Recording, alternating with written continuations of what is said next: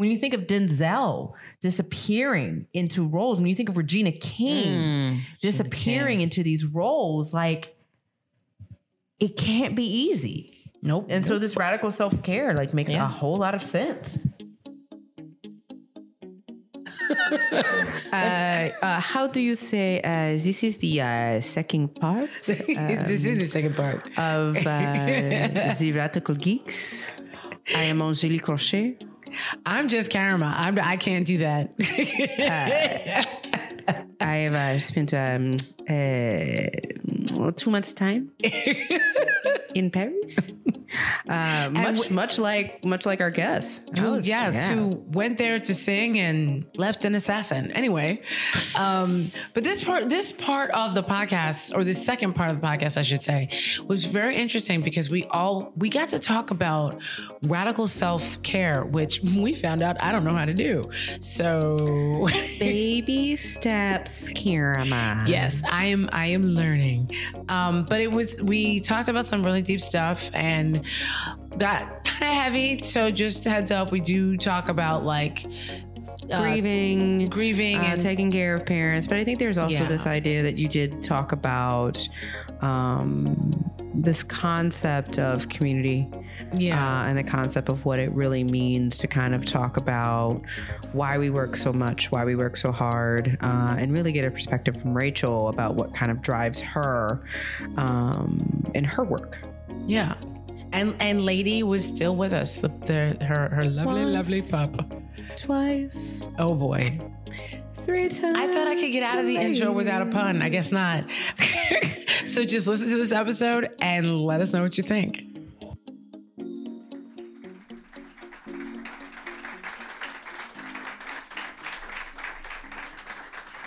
Thank you. No, I was going to say, Don't we all? Yeah. Literally. And yes, you've mentioned radical self-care. Yes. And I would like to know what this means. What is it? I do not know what this word means. I can vouch for the fact that she does not. She works. Do you sleep? Do you sleep? Chuck, does Karma sleep? Okay, don't bring him into that it. Would be a no. Wow. I'm learning how to sleep. But here's the thing. This is, again, island. And I also, my father was like, I'll put it to you this way. My father graduated from Harvard class of 1960. Wow. Just give you an idea of a black man from down south graduating. There was like 8 of them. Wow. I'm sorry. I just learned something new. Respect. So the concept of taking a break, like, was very much, you'll sleep when you're dead. Like, you're not gonna, when everybody else takes a break, when everybody else takes a day off, you work. So we, and like, this is a man who wore a suit to Disney World in case he had work to do. Like, so I was raised by that. Pictures? Yes, actually, or it didn't happen. I mean, I hear you saying that he wore a suit to Disney World, but unless there's pictures, there are pictures. And it's also my mother not being from this country. It's just a lot of, you got to work because this is what it is. And if you're going to be, I feel like you have to be 10 times as better as the next person. Yeah. That whole thing was very drilled into me. So even when I've relaxed, like I have a day off and it's like, I'm just going to sit here. I am like, oh my God, I should be doing something. Yeah, this is terrible. I can vouch for this. I have tried to get her to go out and do fun things on her day off, but and the guilt is, but I'm getting better. It's baby steps. It's like, I'm going to take an hour. I'm going to take 2 hours. Usually though, what happens is like, I'll just sleep because my body's like, she's taking a break. Take her down. Yeah. Well, I'm glad you said that. Your body takes stock of that. Well, yeah, and also I'm a stroke survivor, so there's all that. That's my limit. Bless you. So my limit is like, oh right, we don't want to die. Let's try this again. Yeah. Let's figure out how to do this. So I do have a limit, but I have to dial that limit back. My boyfriend's always saying like, you're human. You know that, right? Yeah. I mean, you're a hero in my book. Aww. Thank you. But it's one of those things though that, when I saw you write that, I'm like, I have to figure out how to do that because, I mean, yes, we can all do it when we're hospitalized because there's nothing else to do. There's nothing else to do. But I think when you don't want to get to that point. Part of it has to be because I grew up in the South with very similar, both of my parents, my dad was the only one who graduated from college of his siblings. My mom went because her father got off the plantation and forced his kids to at least start college. Mm-hmm. And I think all of us, particularly women of color, have been taught that if we're not 10 times better, which because in practice we are a lot of times paid less or given less opportunities because of what has been acknowledged as the status quo, that if we're not sprinting all the time, then we aren't setting up a base. I am being upstaged by a lady right now, and I love it. But there's, and correct me if I'm wrong, there's a deconditioning that we have to do, not detangling. Whole different conversation. Radical self-care might involve a detangler. Yeah. I don't know. Is that something you teach? Do you teach like not detangling, but I should really pick that up. I mean, your hair does always look mad fly.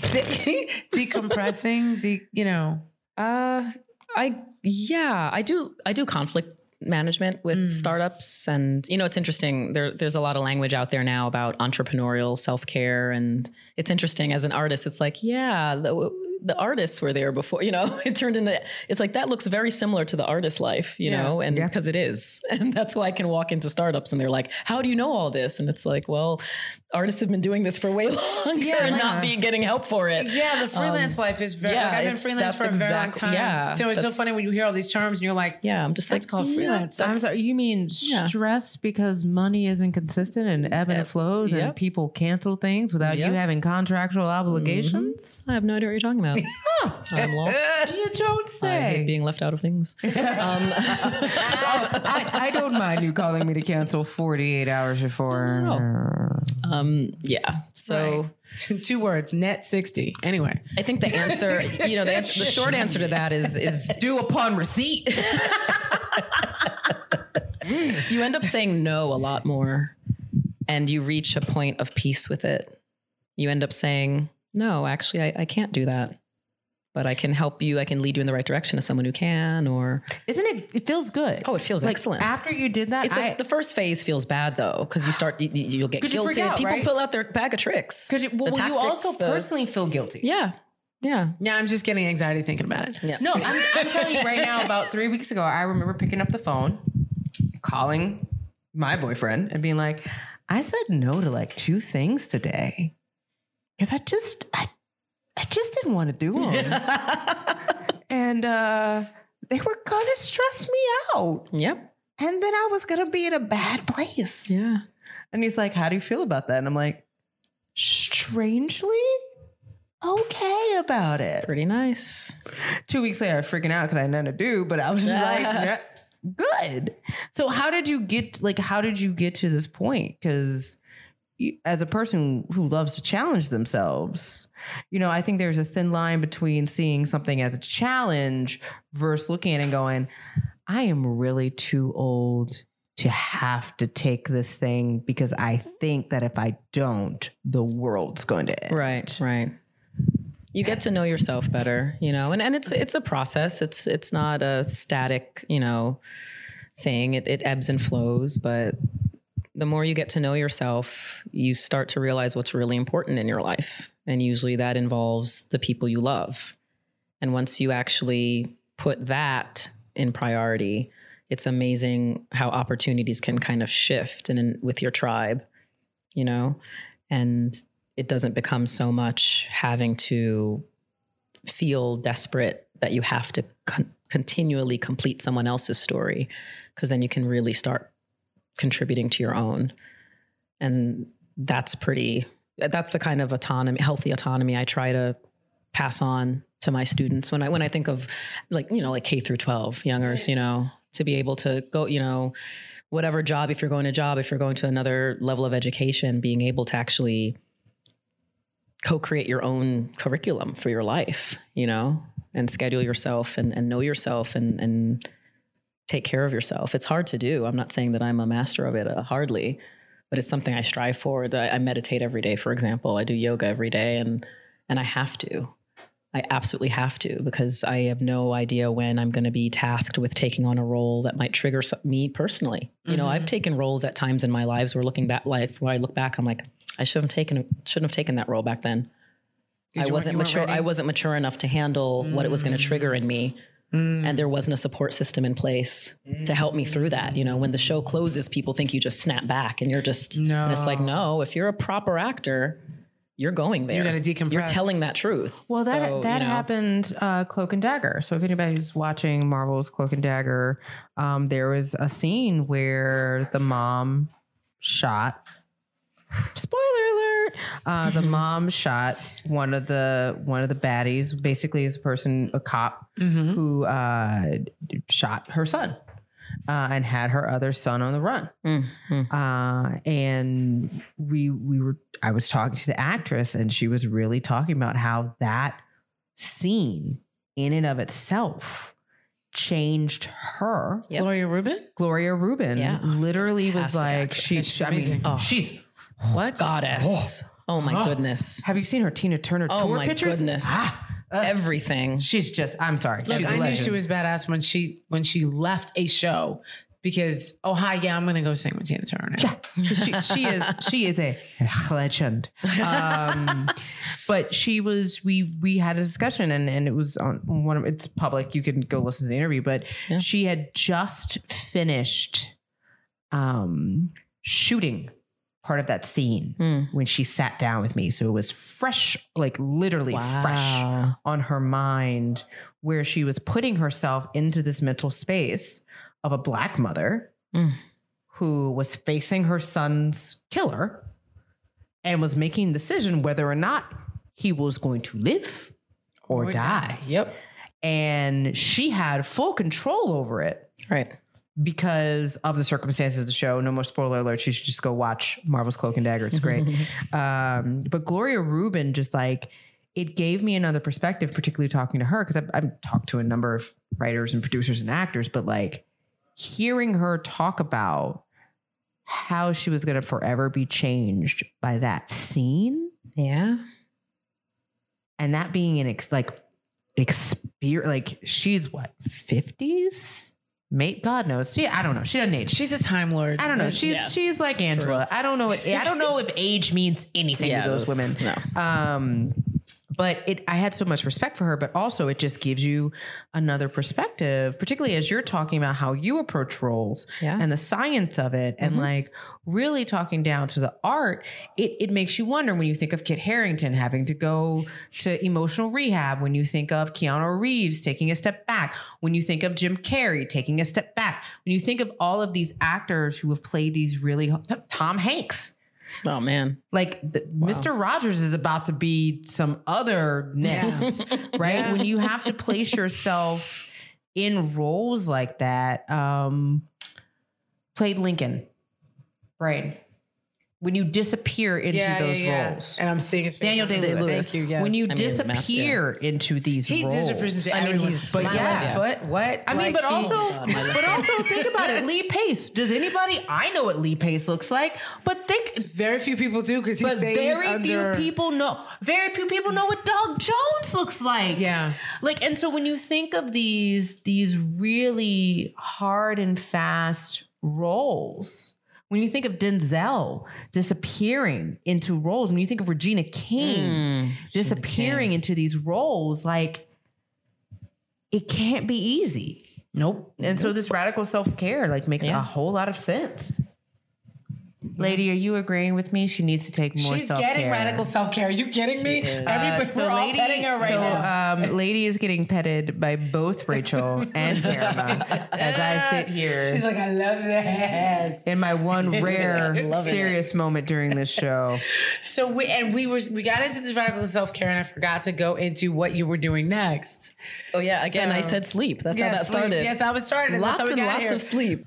But yeah, it's been an intense year for me. You know, I lost my dad at the end of the last year. I'm sorry. Oh no, I appreciate it. Thank you. I've and been there. Yeah, I sense that. Caretaker. Yeah, y'all actually have very similar situations. Knowing you both, she's also taking care of her mom. Yeah, and it's weird.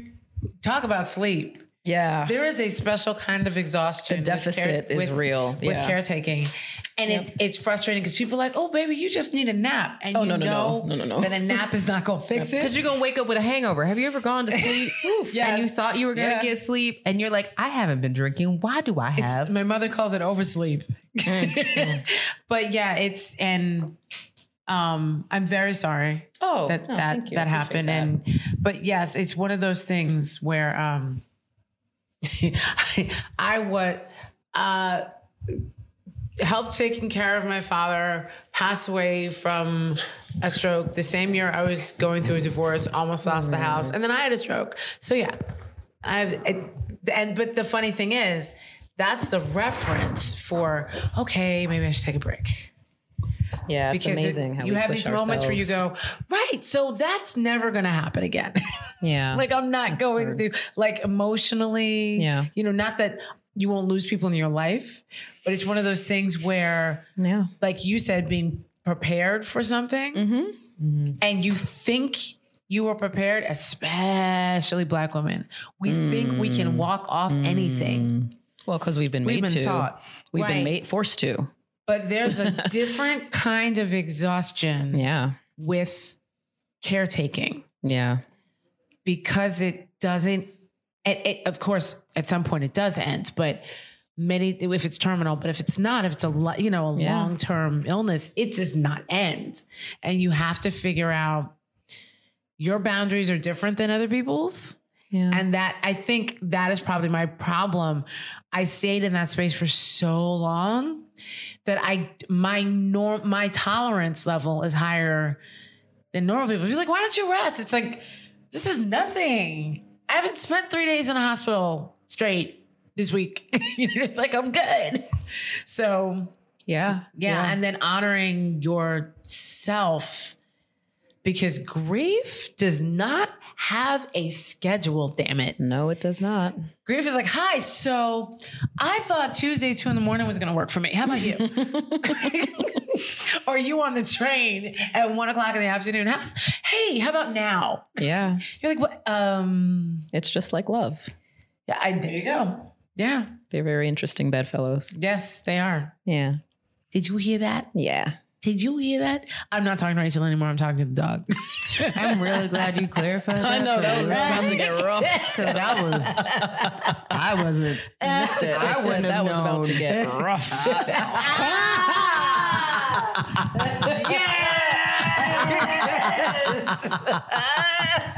Good God, thank you for pun. The puns are back. The greatest thing you ever created besides my mama's gumbo. Yay. Thank you. Yeah, caregiving is just so isolating. Yeah.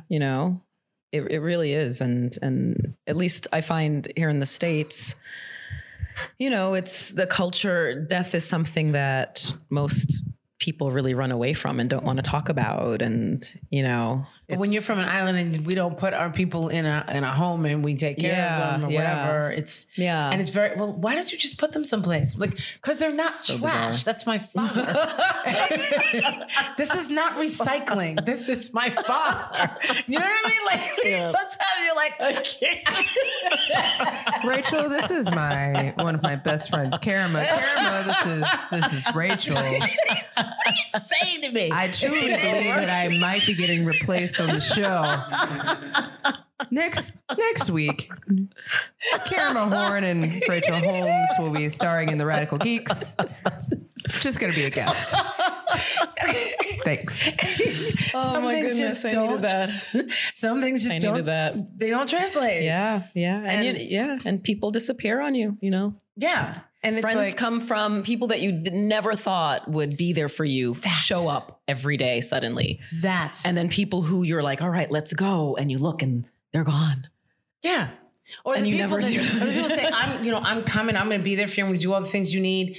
Listen to me. When I had a stroke and I lost the ability to walk for a while, it was fun. Don't do this. But I was literally stuck without clothes or anything to change it to, because I was there in the city. I was in Philly actually for work, but then clearly it was staying much longer. Yeah. And someone called someone who randomly showed up at the rehabilitation center with a box of clothes that fit me. I was like, how? I don't even know this girl's last name. Yeah.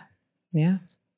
But like the people that were like, oh, I'm coming, and family and things like that. And I'm not blasting my family. There was a lot of family that helped me, but it's just one of those things where you go, what? And like, oh, okay, that's the universe. Yeah. That's God. That's, whatever you believe personal. In. It's like, because that doesn't make any sense. Like, I don't know you, and you've basically done the thing for me that I needed the most. Yeah. So it's, but when you put that together and then you have your art, do you feel like your art has helped you through some of those difficult times?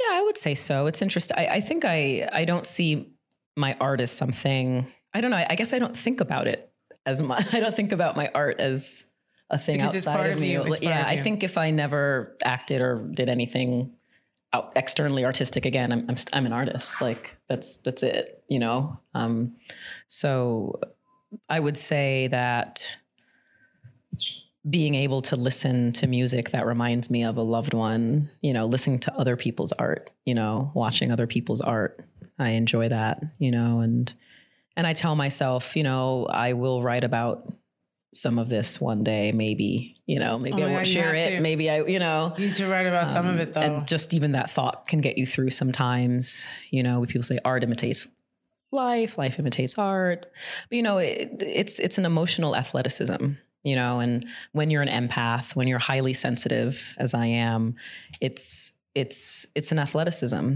and it's really hard. It's hard to take someone else's story and to take on someone else's problems and push yourself aside or use a pain that you're in to understand someone else and then show it to someone and, be very naked about it, So yeah, recovery, it's athleticism. It's icing down after I always think of Michael Phelps when, that Olympics where they actually, the footage got so cool. They started to show exactly what he does after he swims. Yeah. Like he'd go onto the table and they'd pack him with ice. And you have he's so tall. 3 people are massaging his body to cool his muscles down because he has to swim again in under an hour. And they're icing him. I mean, it's like race car. Yeah. It's like they're taking off changing the tires. It's literally like this is a machine.